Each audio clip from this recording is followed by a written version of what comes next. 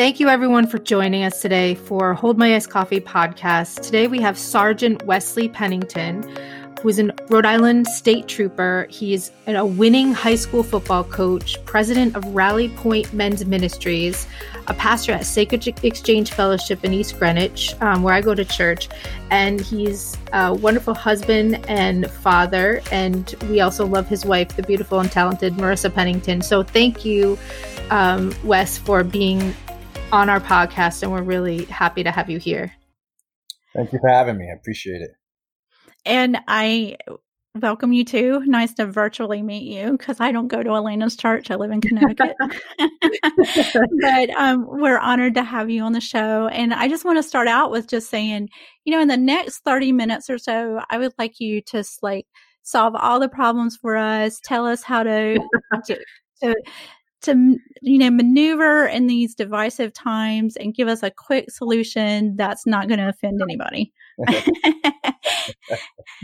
And I'm joking about that, but I was thinking about it when we were asking the questions and I was like, what do I want to say and all that? And I was wanting to lead you because I was like, whatever you say, I know somebody's going to yell at me. And I was so anxious about that I found myself wanting to shut the conversation down and to not give you freedom to share what you've seen and your insights, because I'm going to have to defend them. and it's sad that that's where we are right now in all of this, is that I have to defend your right to even say anything because, and that's sad, because we are all part of the solution. And also, I confess that I struggle with that. And I told you, I want to be accountable to that and to just let you speak because I know you have a lot of insight about that. So that's where I'm coming at this from. And I wanted to start with just asking you, how you are doing in all of this, how you personally feel, because I think it's also a traumatic time to see this happening in our country. So how are you personally feeling about all of this? That's a really good question. And, to be honest, up until probably Friday of last week, I probably never really confronted my feelings on it, and on Friday I was sent down to the protests, and as I was standing there watching the protesters walk by, and I was reading some of the signs, and some of the people were kind of making comments towards me, and it really kind of made me realize that I'm like three different trains of thought going on within one body. There's the African American male, me, that was standing there and was angry and could feel their anger and understand their passion. There was the state trooper in me who was kind of looking at it from other angles, looking at it in an law and order type of angle. And then there was the pastor in me that wanted to cry with them and wanted to console and have compassion for everything that's going on. So I had all these different emotions kind of jumbled within me, and I really couldn't figure out where I am in all of this. And I really had to pray about that and had to kind of sit down and really think about it and kind of parse it out. And I realized that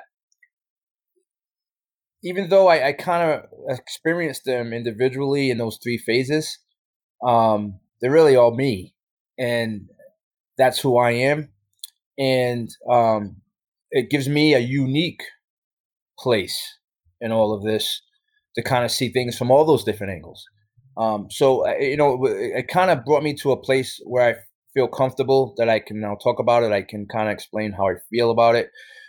Because I'm uniquely placed in a situation where I can understand the different angles, and with God's help, bring that into some type of understanding, at least for myself. So if you're asking how I'm doing okay, but I waffle back and forth between trying to understand, being understanding of a situation and pain and hurt and struggle, to being hurt as a pastor for my nation and my country. So I kind of bounce back and forth all those different emotions. Do you ever struggle with feeling like you just want to fix it and see and the despair of feeling like it's kind of a problem that's not going away? It's just something that we can make better. But I think that's something that I have a hard time with, is realizing it's just watching the problem be a problem for so long.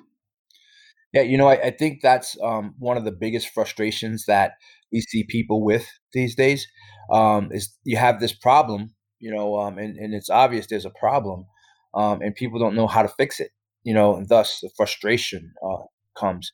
And, in my understanding and in my thinking is that, we have to, you have to be kind of connected to like a higher power.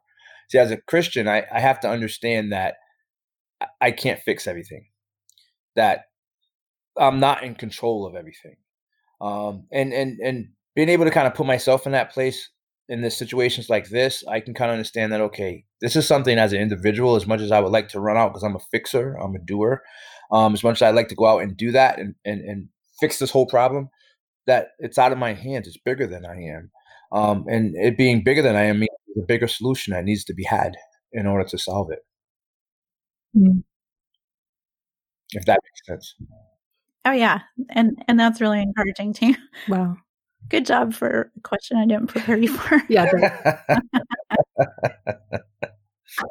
Yeah, that has incredible depth. And Cindy and I were talking before, saying that there's so much complexity there. And that's why when you had a Facebook post that you posted just about how many different pieces are inside of you, that really echoes with the complexity that I think a lot of people are feeling. And I was wondering, with Father's Day coming up too, happy early Father's Day. And it's just been such a great, amazing journey. I've heard some of your story and Marissa's story with your beautiful daughter, Eliana, and you have another daughter, Ashley. And how do you see fatherhood and the hope of fatherhood as sort of impacting either this issue or any issue? What role do you feel fathers have to play in this? And how is fatherhood for you? How much time do we have? I know, it's such a great topic. It's close to my heart. We'll have you back to talk more about that. Yeah, part 2. One of the things that, with the ministry that I had, the thing that, God has shown me over the years is that unfortunately we've lost fatherhood over the generations. It all started in World War II when a whole generation of men go off to war, and a lot of those men don't come back home. And each time we have a war, men go off to war and they don't come back home, which leaves fatherless children, that leaves women without their husbands. And what ends up happening is you end up having a generation of people that grow up without their fathers. And when we grow up without our fathers, we lose that touch with our father. We lose that ability to kind of connect to our father and to what it means to be a father. So we lose the ability to father, if that makes sense. And one of the things that, now, which is what the rally point is we're calling the fathers back to their children, to their wives, to their ministries, to the things of God that God's called us to. And it's a difficult job being a father and a mother. It's a difficult job being a parent, especially in these times, because our kids are growing up in a world that's totally different than the world that we grew up in. And so to be able to navigate through that is going to be a super, super challenge. And the only thing that I can kind of advise my daughters on is to be true to who you are, and see people as people. We're all human. Try not to get in a practice of placing people in categories or in groups, but meet people for who they are and see humans as humans, and and treat them that way, and be respectful to those, like, like the Bible says, do unto others as you want them to do unto you, and just be respectful to each other. I mean, that's kind of the crux of this whole problem, is that we've lost the human touch. Thinking about this officer and having a knee on this man's neck, and he's saying, I can't breathe, but yet you continue to do it. You've lost humanity. The human part of that has been lost, and somehow he saw him as less than a human being. So if I could advise my daughters, and when I do talk to my older daughter, and when Eliana gets of age where she can understand, I'm going to tell them that, we're all human. We're all put here. We're all the same, we're all built the same, and God made us all the same. So he expects us to treat each other the same, and have that respect and love for each other, that we expect for people to have for us. Yeah, I heard a quote that I've been saying all the time because I love it so much, that the work of anti-racism is teaching humans to be better humans to other humans. Absolutely. And I was like, oh, that just puts such a good perspective on it. So I love that. Oh, and also you are a Rhode Island State Trooper, and thank you for your service in the middle of a very frustrating time to be a state trooper. And how did you become interested in law enforcement? And I'm pretty sure it was the boots, right? You wanted to, like, the Rhode Island State Trooper boots. That's what drew you in, right? Yeah, boots, yeah. I don't think everybody that's listening knows, but Rhode Island State Troopers wear like boots up to your knees, right? That are laced up. So anyway, that's what drew you in, right? Yeah, it's actually an interesting story. How I got pulled into law enforcement. It actually happened at a very young age for me. I was 6 years old, and I was on a road trip with my parents heading to Connecticut to visit family members that we have there. And my father got pulled over by a Connecticut state trooper. And I can remember being in the back seat and watching this man get out of the car. And he had his Stetson on, he had glasses on, and he had the cross strap, and the cross strap buckle was all shiny and sparkling. And, he's walking up, and I'm just looking at him, and I'm just like, whoa. I was like, wow, like this is what I want to do. And there's nothing else that I want to do. And really from that moment on, there was no number two in reference to what I wanted to be and what I wanted to do in life. So the guy gave your dad a ticket, and you're like, that's what I want to do with my life. Probably. That's awesome. But, I believe that in that moment, God was showing me a picture of, what I would be doing, and, that development in me throughout the years. He's created a soldier in me. I was in the Army. I was in the 82nd Airborne Division, was in the first Gulf War, came out of there, went right into police officer in West Warwick, town of West Warwick. And then I became a state police officer. And so to me, as I look on my life, I see just this continual training of the promoting of being a soldier. And you might think that how do the two connect? But as a pastor, that's my job. I'm a soldier for God. I'm in His army, and all of those different aspects come in and play a role in my being able to do that effectively. And I do want to say, I joke about that getting a ticket, but I got pulled one time for a speeding ticket that I don't want to confess to how bad it was. But I was pregnant. I was in a really bad mood. I had both my other kids in the car, so a baby in a baby's toddler car seat, my other kid, and the police officer walked up to my car and was like, I cannot believe that you're putting these kids' lives at risk like this. And he chewed me out, and he said, I would take your license right now, but I'm going to make you go to driver safety class. Wow. And my son was sitting beside me in the car, and he was 4 years old, and he started praying, and I yelled at him. And I was like, I already got a ticket now. What you praying for? Which was horrible low point for me as a mom. But God worked in that, because I have really bad anxiety, and I would get in the car and I would drive way too fast. and this police officer chewed me out and like hit the nail on the head, everything the problem was. And I went to a driver safety class, and the teacher started out the class asking about car issues. And then she said, sometimes we ask God why he lets all these bad things happen in the world. And in this class, I'm like, why is God so good to us and sparing us because of the stupid things like we do, like how we drive? Yeah. And I have always remembered that. And that's been 24 years. And I always think about that and pray, because I don't want to be a bad driver. I don't want to hurt anybody else. But it was a police officer that stopped me and probably saved all my kids and somebody else too. So anyway, it's very important. Even though I joke about tickets, like nobody really wants one, but I'm glad they're out there. Well, it causes people to slow down, and the one thing we can't understand or see the lives that are saved due to that ticket that you hand out. But you have to know that lives are being saved, because if those tickets weren't handed out, people would speed, and then the crashes would happen, and it would be like really bad crashes because the speeds would be so high, and there would be a lot of loss of life.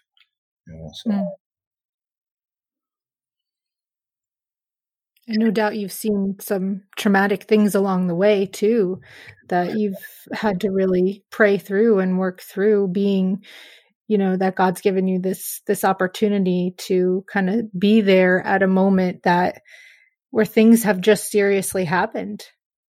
Yeah, absolutely. Someone once said to me, because one of the worst things that I have to do as part of my job is to deliver what's called a death notification. And that's when someone dies on a highway, family needs to know that this happened, and they usually send an officer or a trooper to go to the house to inform the family of this horrific incident. And I can remember one day sitting down and thinking to myself, what could be worse than this? Like what can anybody say to anyone that can be worse than what I have to do given these situations? And, after 30 minutes of sitting there, I couldn't come up with anything, because at least if someone goes to the hospital, and at the hospital, they said, well, this might end badly, and they call you into the hospital. On your way to the hospital, you're kind of saying to yourself, you know what, we got called to the hospital, something bad has happened, and you're kind of starting to prepare yourself for what potentially could be bad news.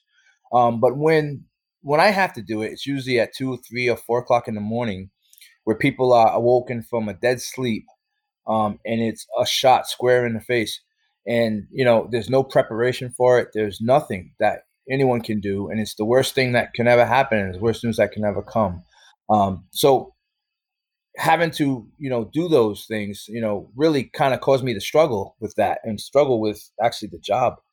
Because it's really disheartening, to do that. But someone said, who better, to do it? It's a horrible, horrible thing to have to do, but who better than you? So, not that I want to do it, but I kind of took on a different look at it, in reference to having to do that. But it's being a police officer isn't easy. There's a lot of aspects to the job that make it a very difficult job to do. And that's definitely probably the most hardest thing to do. Definitely. Can't even imagine. But that perspective is really, it's kind of the bird's eye perspective of it, of that there's something that's sacred that's going on when you show up. And also because you're a believer in Jesus, you're bringing that Holy Spirit in that moment.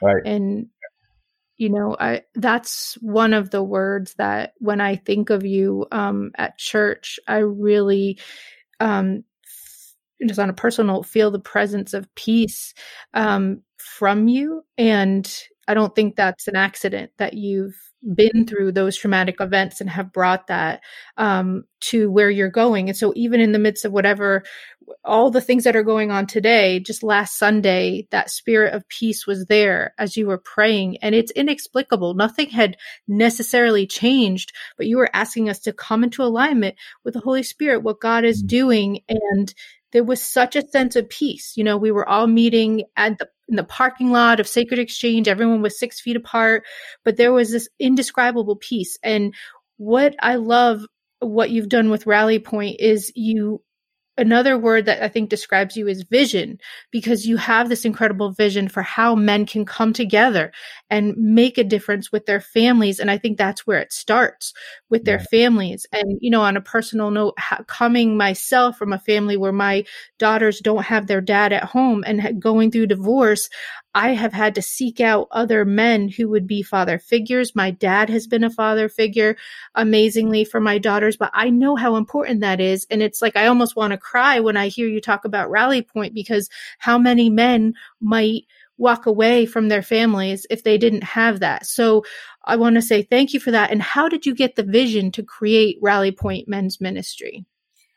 Well, you know, me and a friend of mine were sitting around one day, and we were discussing, what does a man of God look like? And, you know, the question, I realized that, you know, if we asked 10 different people, we'd probably get 10 different answers on what a man of God looks like. So, you know, I'm one that when I have a question in my mind, I go and I research. So I just started looking and researching and asking God about it, and asking him to show me what a man of God looks like, you know. And the obvious answer is Jesus, right? That's the obvious answer. But, you know, God brought me to the Sermon on the Mount, and he brought me to the Beatitudes. And, you know, I probably had read those many times, but in reading it in that moment, I started to see a character being built and described. And as I'm reading through these attitudes that Jesus is describing, blessed are the meek, you know, blessed are the poor in spirit, you know, and I'm realizing that these are all characteristics that he displays. This makes up him, you know, and if we could kind of get this, you know, this is the man of God. This is the man of God that Jesus is, that he wants us to be like, you know, and so, you know, I had a conversation with Pastor Mike and, you know, a couple other people. And, you know, I said, I just really feel strong that God's calling men back. That, you know, scripture says that in the last days, he's going to call the men back to their fathers, back to their families, back to their children, you know, and it's time, you know, it's time. And, you know, God just kept revealing different truths to me, which opened up a lot more revelation towards me on this topic. You know, 90% of all women that are incarcerated that are fatherless. 80% of all men incarcerated are fatherless. So there's a generation, and then we have, you know, babies having babies, you know, and not having this concept of fatherhood because they didn't have fathers. You know, so we've lost this idea, and now the problem is that now we ask these guys, these men to come into the church, and we ask them to relate to a father in heaven. So how can I relate to a father in heaven when I've never had a father, and I have no idea what that looks like, what that relationship is, right? So how do you broach that, you know? And thank God, God's given us spiritual fathers. He's given us grandfathers, he's given us uncles, he's given us different men that can come in and kind of pick up that role. But the truth is, there's nothing like a father. There's no really replacement. It's like there's no replacement for the mother.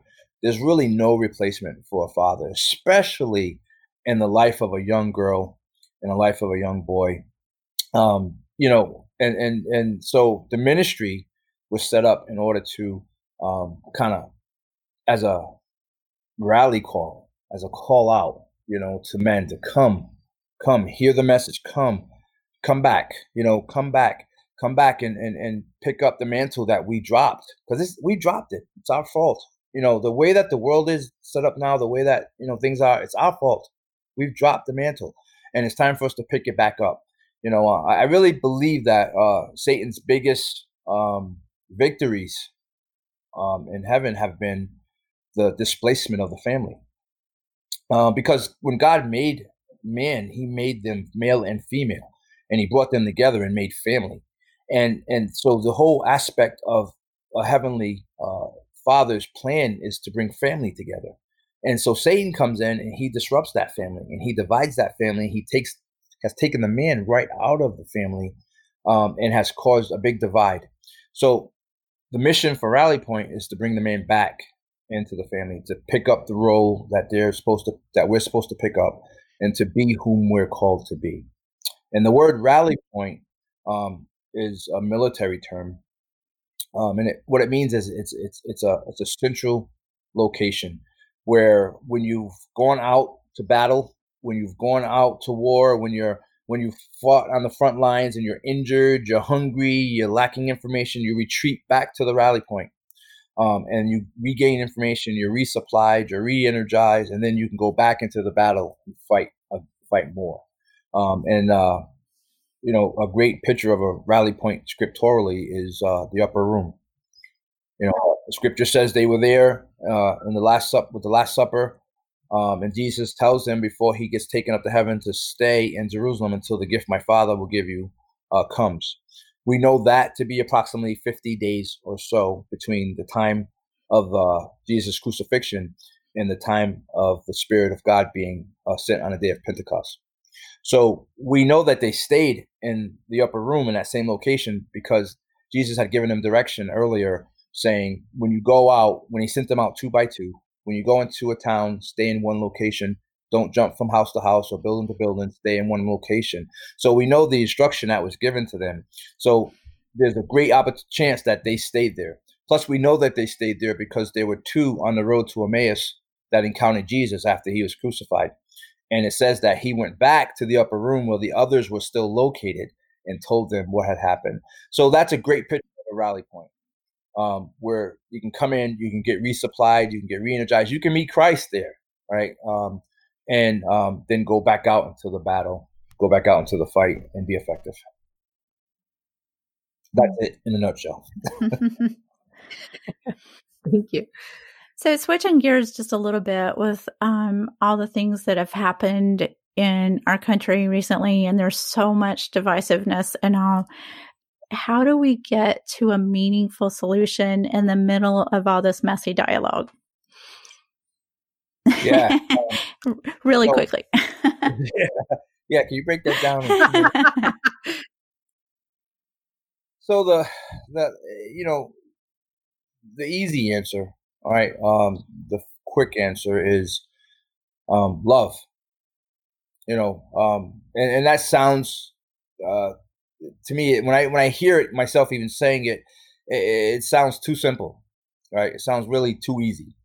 But the reality is that if we actually produce love for each other like we're supposed to, then these things don't happen. Jesus said that when he was asked, what's the greatest commandment? He said the 2 greatest commandments: love your Father, your God, with all your heart, all your mind, all your soul. And the second is love your neighbor. He goes, and if you follow these 2 commands, you followed the entire law and all the prophets and everything that's written in the Bible. You've followed it, because by loving your fellow man, you're not gonna covet their things. You're not gonna murder them. You're not gonna steal from them, right? So you cover the whole spectrum of the law, right? So that's the quick, easy answer. My struggle is that and this goes deeper than just a secular problem. We have this problem in the church as well. Either we're saying, well, it's really not my problem, or like you said, it's the extreme where we're going crazy and we're destructive, right? But the reality is it's all of our problem. It is our problem, right? And it comes down to us being able to open our eyes and say, you know what? Yeah, we have to be intentional in this. I can't be comfortable in my setting. I can't be comfortable in my surroundings. I literally have to kind of make myself uncomfortable. I have to put myself into situations, into places where I'm going to encounter people that are different than me. And I'm going to get an opportunity to understand them and see what makes them tick. And that's the thing that breaks down racism. That's the thing that breaks down discord, is an understanding of who and how a person operates and does things. My biggest thing is I tell police officers and other troopers all the time, if you know you have an implicit bias towards someone, if you have a bias, you have a inclination to dislike a certain race, a certain type of person, then in order to overcome that bias, you actually have to find opportunities to encounter people that you have the bias against. And in doing that, that allows you to break those barriers, that allows you to overcome those things, so that when you encounter situations dealing with those types of people, you don't react poorly. See, the problem is that a lot of us, and talking from a police officer perspective now, a lot of us have biases that we don't understand. We don't even know they're there. And the problem with the bias is, if we don't know it's there, it's liable to come out at the wrong time. So your bias comes out, or it's spurred out by an incident, by a situation that you're involved in, and all of a sudden you find yourself acting out and doing something that's improper. And it's totally out of character, or at least you believe that it's out of character for you. But it's simply a bias that you've had that was sitting there dormant this whole time, that now raised its ugly head, so to speak. And I feel like we're afraid to confront our biases, like people. And that's something that I've just seen so much recently, is people, if you try to talk to them about it, they feel like that you are destroying their whole character, which I feel like Christianity should give us the freedom to say, hey, I'm still growing. And because we know that we're messed up and that God adores us anyway. So we get to be better, and we should be okay with realizing we need to grow. But it's interesting for me to see how much people are just ready to just attack you if you say, oh, you might not understand everything there is to understand. Right. Maybe it's easier because it's pretty obvious. I don't know. I got a lot of areas where I need to grow. So no, but I mean, and that's the job of the church, right? Because I mean, Jesus, we didn't see Jesus sitting with his disciples in a segregated area, just teaching them and saying, "This is just for you." He encountered people. He went out. He found the lepers. He found the sick, and he encountered them. His whole group was made up of dysfunctional people. And so as a church, that's kind of like our jobs. But I think we've gotten to a place where we're comfortable in our denominational circles. We're comfortable in our church bodies, and because I'm around a lot of people like me and think like me, and and this is comfortable, and really, that's really not my problem over there. It's happening, and I'm sad about it. But maybe God will do something. But God's saying, I've put you there. You're the church. You're my body. You're my hands. You're my feet. You're my arms. You're the ones that should be reaching out and hugging these people and loving on these people and outraged when an innocent man dies on the street in broad daylight. This is an issue, a problem for all of us. So we have to be intentional as a church. We have to step out of our comfort zones and step into places that we're uncomfortable with. And this whole race issue is a very uncomfortable issue to deal with. If I could, I would take churches, and I would take a church that's predominantly white church and a church that's predominantly black church, and I would say, fellowship together, get together. And I would do that all over the state. Yeah. And I would have churches, intentionally getting together to fellowship, just to break out of this comfortable place that we're in.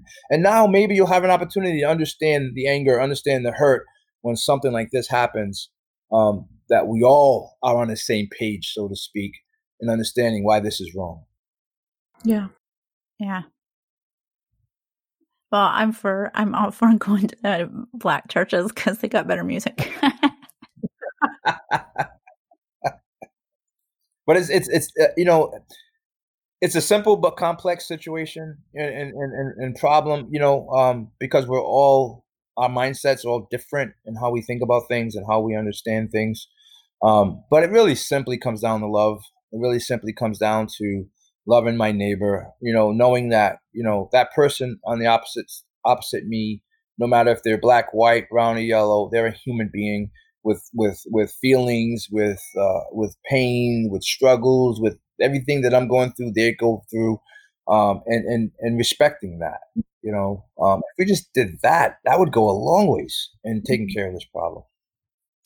So each of the roles that you've been talking about, being a police officer, a pastor, and a black man, they're all roles that you've talked about that put you in a different perspective. When you talk, people are going to misjudge where you're coming from and have like kind of lumped you into a group sometimes.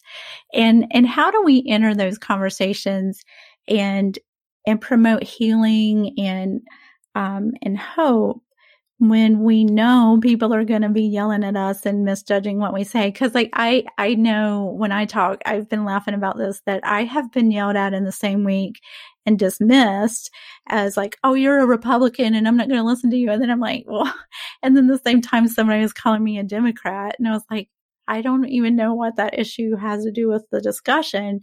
But once they put that label on me, they felt like they no longer had to listen to me. And so you've got 3 areas that you're talking about where people are going to just shut you out and say, well, this is, you feel this way because, you're a black man, or because you're a preacher, you're a police officer. How do you still enter those conversations and navigate them with that kind of mentality happening? Okay, so one of the things that I do, and it's just something I've gotten the practice of doing, and it has served me really well, is when I'm on the job doing my job, if I have to arrest someone, if I have to encounter someone, now I understand that I still have to do my job, but at the same time, I can still put myself in their shoes. So I could try to understand what they might be going through and what they might be feeling.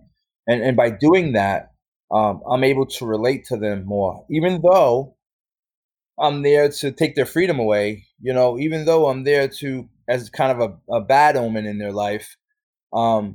I can still put myself in their shoes and say, you know what, if I was this person, how would I feel? If I was this person, what would be going on in my mind right now? And by being able to do that, it opens up the ability to communicate, right, with that person, and I think if we can just somehow, and I get it, I get it. How can someone put themselves in my shoes? You've never been black before. You've never had to walk that road before, but you can reach there. You can reach there. You can sympathize with them. You can say, you know what, I've heard of the plight. I've seen it. You know what I mean? I've heard from other conversations of people speaking. You know what I mean? And I've heard racist people talking. I've seen people treated poorly, and so I can put myself in your shoes and try and understand how you're feeling. And if I can't go the full yard, I can go halfway. You know what I mean? And I can say, you know what, I'm with you. I wanna be with you. I wanna work this out with you. Because whatever it is. When I was younger, my mom used to always say, Wesley, right is right and wrong is wrong. It is what it is. There's right and then there's wrong. And it doesn't, and that doesn't change based on your color of your skin, right? What's right is right and what's wrong is wrong. So if I could put myself in someone else's shoes and say, how would they feel about this? You know what I mean? Then I can go a long way in having that conversation with them. Like, and a lot of times what it does for me in my job is it gives me to say, you know what, I need to explain to this person why this is happening. I need to explain to them what I saw, why I'm doing what I'm doing, so that they at least understand why I'm here, why I'm intervening in this way. Right. And I find that once I do that, that breaks down any anger, that breaks down the fight and the other person that want to come against me, because they're understanding that, hey, I'm here because I have to be, and I'm here to protect you and to protect others, and I have to do my job. Right. And I think if we could kind of get to a point where we can, be able to at least attempt to put ourselves in someone else's shoes, try to understand what they might be feeling, what they might be going through, that would go a long way in the healing that needs to be done, right? Because what we're looking at is um, decades of a systemic system that's really kind of had its foot on the neck of the African Americans, right? And people may disagree with that. They may, argue that, but the proof is in the pudding. I mean, we're here having this conversation because another black man has been killed. So, and this is a system that was set up long ago, and it's the same system that we're working under today, and what needs to happen is that system needs to be changed. And I believe, that this whole thing, George Floyd, this movement is afoot because God's changing that. He's breaking that old rule book, and he's gonna make us have to make a new one. We're gonna have to look at things differently. You're gonna see reform. You're gonna see people thinking about people differently. Reacting differently. Different types of sensitivity trainings and things going out just so that these things stop happening. Right, and if that's the case, then I think we're moving in the right direction. Is it the total heal all? No. There's a lot of hurt under the surface. There's a lot of hurt under the surface, and that's only going to be healed through time, and through time of people doing right and doing the right things and honoring each other, and then that'll start to right itself. But until then, it's just going to get worse and worse. You can kind of see where maybe when the first person was killed, they did quiet protests, and hopefully that their message got across. But then another one gets killed, and now that protest becomes a little bit more violent. And then someone else dies, and then that protest becomes more violent because people are getting more frustrated. They're getting more aggravated and more angry, And in my post, I talk about that word rage, There's a difference between anger and rage. Right? Jesus was angry when he went into the temple courtyards and turned over the tables. That's a righteous anger. And when we're angry in that way, we can create change. But when we're enraged, we're out of control. And there's never going to be change that takes effect when we're enraged. And unfortunately, because of the built up oppression, for lack of a better word, there's a rage that's in the hearts of the African American community, and that rage is being loosened, where you see them destroying things in the community and so forth. I saw an interview the other day with someone, and they said, why are you destroying your own community? You're destroying, your own businesses and things like that. And the person was like, what are you talking about? We don't own these businesses. Right? We can't own these businesses. We don't have they won't let us own these businesses in these places. So you can see where that anger is and why they're lashing out in such a way that they are. And believe me, I was in a mindset of saying, I understand protesting. I don't understand the destruction. And I still really don't understand the destruction, but I can now kind of see a little bit more why that anger is lashed out in such a way. What has been really interesting to me is to have worked with people overcoming abuse and then see how as a system we apply those same kinds of control over people when they're hurting. And like I've seen dysfunctional, abusive fathers, hurt their child and then yell at them for reacting to the hurt that they're feeling. And that's the same kind of thing that's happening when you feel like you've watched this racism and, against your own people for years and feel like nothing's changing. And then people are like, well, you can't, you've lost your voice. You can't say anything about it now because you're being too emotional. And that's something that I really, really hurt for seeing that. And I know that we want the violence to stop, but I think it's understandable how people have gotten there when they feel unheard for so long. And I was feeling like my heart hurt when you were saying, well, we need to listen to put ourselves in other people's shoes, because I was like thinking about how quickly I get mad, and I'm like, we've talked about this for 2 weeks and you're still arguing with me. So now I don't care about your shoes anymore. And you're sitting there saying that. And I'm like, oh, I'm like, I need to grow in this a lot. So I'm a little convicted. I need to go spend some time with Jesus. We all do. Yeah. I mean, the truth is we're all part of the problem. We all are, so we all have to be part of the problem of fixing it and solving it. Mm. And I really love what you said about how if we were loving one another, which sounds nebulous, but you're absolutely right. These issues wouldn't be happening. And how do you feel about, I guess, would you say that Jesus's love is the one that gives us the ability to see that we have worth and value, and then we're able to see other people as worth and value. So the more we're filled with his love, if maybe we can unplug for a little bit and spend more time with him in these tumultuous days, we can see what he's saying and how we can love other people. And even have grace for maybe ways that we've failed, but Jesus is the one who gives us that love for others, and the one who shows us that people have that inherent value because he made them. Yeah, I think we have kind of a messed up definition of love. We always, love has been described in our community, in our society, as this happy, joyful, carefree type of feeling that everyone gets, and that's love, and this is how I express my love, right? But love is much deeper than that. Love goes much, much deeper than that.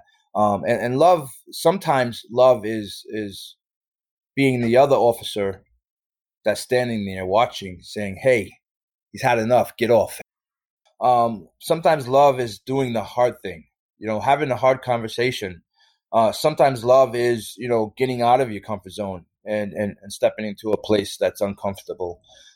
Sometimes love is, telling someone, "Hey, that idea or that thought or that thing that you just said is wrong," and it's confrontive sometimes, love, and I think we have kind of this wrong definition of it. So when we talk about loving each other, we get these visions of, back in the 60s and the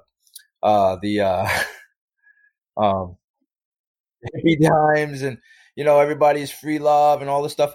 But the love that God showed us, it was an unconditional love. It was a love of sacrifice, right? So it was a painful love. And this is the love that needs to come out right now. This is the love that the world needs to see right now, and I believe that the church is the only place where we can display this love, because this is the only love. This is the love that we can see and we can understand. So, so when I say love, loving your neighbor, right? Doesn't mean you got to invite them over for dinner, right? But it does mean that I have to watch out for them. That if there's something going on or something wrong, then I should be the first to step to help them.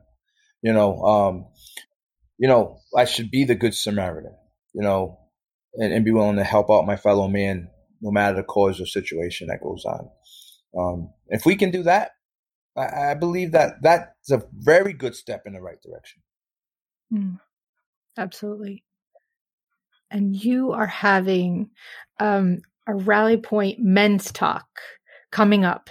It's on June 13th at 10 a.m. and it's going to be live on Facebook. It's going to be live on YouTube and sacredexchange.com with some really great speakers. You're going to be speaking, Pastor Donovan Woodruff, Pastor Tony Palau, Mike Caparelli of Unmuted, Pastor Frank Reedy from Sacred Exchange, Bishop Jeffrey Williams. how did you get the idea to put this together? And why would it be really good for people to tune in? And all people can tune in and just listen to this maybe this difficult conversation. But why did you put this together? And what do you hope comes out of this? Okay. Yeah, that's a great question. So, as part of the Rally Point Men's Ministry, we have a yearly men's conference. And part of the yearly men's conference that we do, we have what's called, and part of that conference is called a Man Talk session, where we have a panel of men that come in and we talk about men issues. And so this year we couldn't have the conference because of the coronavirus. And so I'm thinking to myself, what can we do? We can't have the conference. What's another avenue that we can do to reach out to men? And as I was just sitting down thinking about it, and then this happens, I'm like, you know what? The thing that's been on my heart is that the church really hasn't come out and said anything. Like, where are all the pastors? Where are the people of God? Where are they? Like, there's no press conference with, united pastors standing together saying, we condemn this, but we want people to show love. I didn't see any of that. And I'm like, this is what we need to do. So, I reached out to Bishop Jeff Williams, and I said, I have this thing on my heart. Like, I want to have the Man Talk session, and I want to get this panel of pastors, and I want to have this hard conversation about what's going on. I think the church needs to address it. I think there's a lot of Christians out there that don't know how they should be or what they should be doing in this. And, and because of it, they've taken a sideline approach, because they're not sure what they should be doing. You don't want to be out of line or anything like that. Us Christians. So we need to have this conversation so that, people can kind of get an inside look, and some men of God can stand up and say, hey, here's what's going on. Here's how we feel about it. You know what I mean? And here's, what we as Christians should do about this. And so he thought it was a great idea, and he gave me a really great piece of advice. He said, if you're going to do it, you need to start at the end. So basically start at what you want to get out of this, and then work your way forwards to the front. So I was like, okay, that's good. So, I reached out to Pastor Tony Paolo of Restoration Church. I reached out to Pastor Frank Reedy and Pastor Mike Caparelli, and I, invited them, and Pastor Donovan Woodruff, and I invited them to be on this panel. And we sat down and we talked. And, one of the thoughts that came to mind during the COVID-19 situation was, and I know this is kind of a worn out thing, but, normal is not going to be normal anymore, right? I just don't really think we're going to go back to normal, right? So if we're not going to go back to normal, then that means that we need to come up with some new innovative ways of doing things. For instance, restaurants. So, it may not be so easy for them to open their doors up and have people come in and sit down for dinner, and people might not be so willing to come in and sit down for dinner, right? So someone is going to have to become innovative and figure out a way to change the restaurant industry in order to accommodate people, in order to have their businesses operate. And you know what? Mankind has come up with great inventions in times like these. This is when we've come up with our greatest inventions, right? So we basically have to redefine how we think about things and how we go about things and how we operate in situations. And so as I was starting to think about that, I'm like, well, we're in the same place here as a church. We need to redefine how we approach these issues of race, right? Illness. How many Christians, should I wear a mask? Should I not wear a mask? Should I, not, should my church not hold services? Should they hold services? And how should I feel about this whole race thing? Should I be angry? Do I have a right to be angry? I mean, all of these questions that Christians have that they don't know what to do with, I think they need to be addressed, and so, I believe, the Lord really put this heavy on my heart, and I'm going to moderate this panel, and we're going to have this conversation. And I pray that it's a transparent, open conversation where we can just discuss, real issues, and people can kind of get some answers to some of the questions that they have. And I'm hoping that out of this would come that the Christian would redefine how they do things, would redefine the way they think about things, the way they approach things, the way we preach the gospel, the way we tell people about Jesus Christ, how we display that, what that looks like. Like I said before, being intentional about things, getting out of our comfort zones, and redefining this whole movement. Yeah, that's so important. Absolutely. And we're going to put information on our show notes and put on our Facebook page and our website about how people can tune in to this men's discussion, which it sounds like it's going to help a lot of people because it's cutting across every section. We can have this. And what I hear from you is that if someone disagrees with you about some kind of point or that kind of point, we can still value them and come together and still find that common ground because we're believers in Jesus and we're not trying to shut each other out. We're trying to say, come to the table and let's have this discussion. And that's why it's so valuable. Amen. Amen. Yeah. And everybody on this panel doesn't agree with everything everyone thinks on the panel, but we can come together in love. And we can listen to each other, and we can have debate, you know what I mean? And leave there with some deeper understanding and maybe even a change of thought, and that's powerful. Yeah. I heard somebody say this week something that I loved. She said, I want to get it right, not be right. And I was like, that's so true. And I think it's, we say, I don't want to be, you're more concerned with being right. But I think what we need to be concerned with is like on this issue, we need to get it right. We need to get it right. Got that right. We need to get it right. And one of the things that I'm telling guys all the time, and an issue of being right, God doesn't say that we have to be right all the time. And there are times when we are right, but we have to take a lower stance on things. There's times when you are right, but it's not worth beating something to death for the sake of relationship.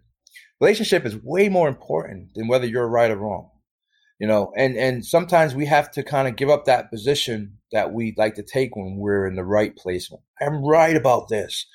Sometimes we have to give up that position for the sake of relationship.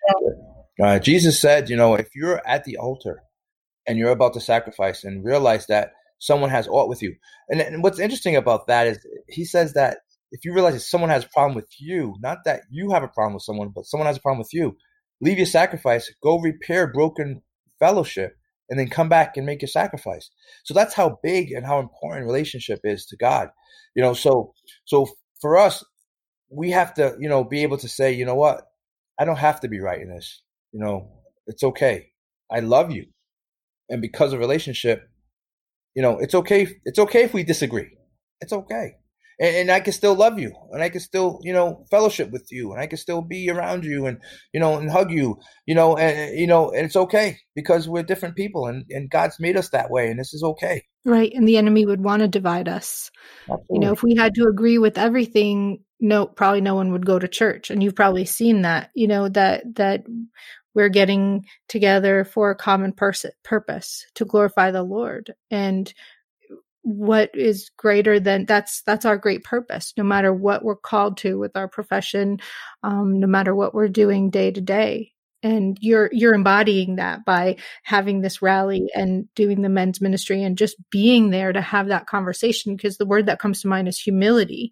You're not, thinking less of yourself, but you're thinking you're letting the conversation be that we're talking as equals. Not that I'm up here and you're down there. And I think that's really powerful. Not only that, it's modeling it for the younger generation because they want to see that you care and that we care. And I know Cindy's work with youth, you've worked with youth at Sacred Exchange, and that's really close to your heart too, as a father, to model that as a servant leader. So true. So true. Humility is putting someone else above your needs, putting someone else's needs above your needs. And we don't see a whole lot of that in the world. Maybe if we saw more of that, we'd see less death, less abuse. Yeah, that's so important. Well, I think we need to wrap it up. And so, yeah, we'll have to listen to you speak at the Rally Point Men's Talk to get the final little piece of that simple answer. Because you had an hour, we gracefully finished solving all the world's problems. So we'll finish it there. No, thank you so much for sharing with us today and giving us some insight and hope and how we can keep moving forward. Thank you for having me. Absolutely. Thank you so much for being on Hold My Iced Coffee. And we just can't wait to see how you continue to go out and show that love and humility. And we want to join with you and do that as well. Amen. Thank you. Thank you.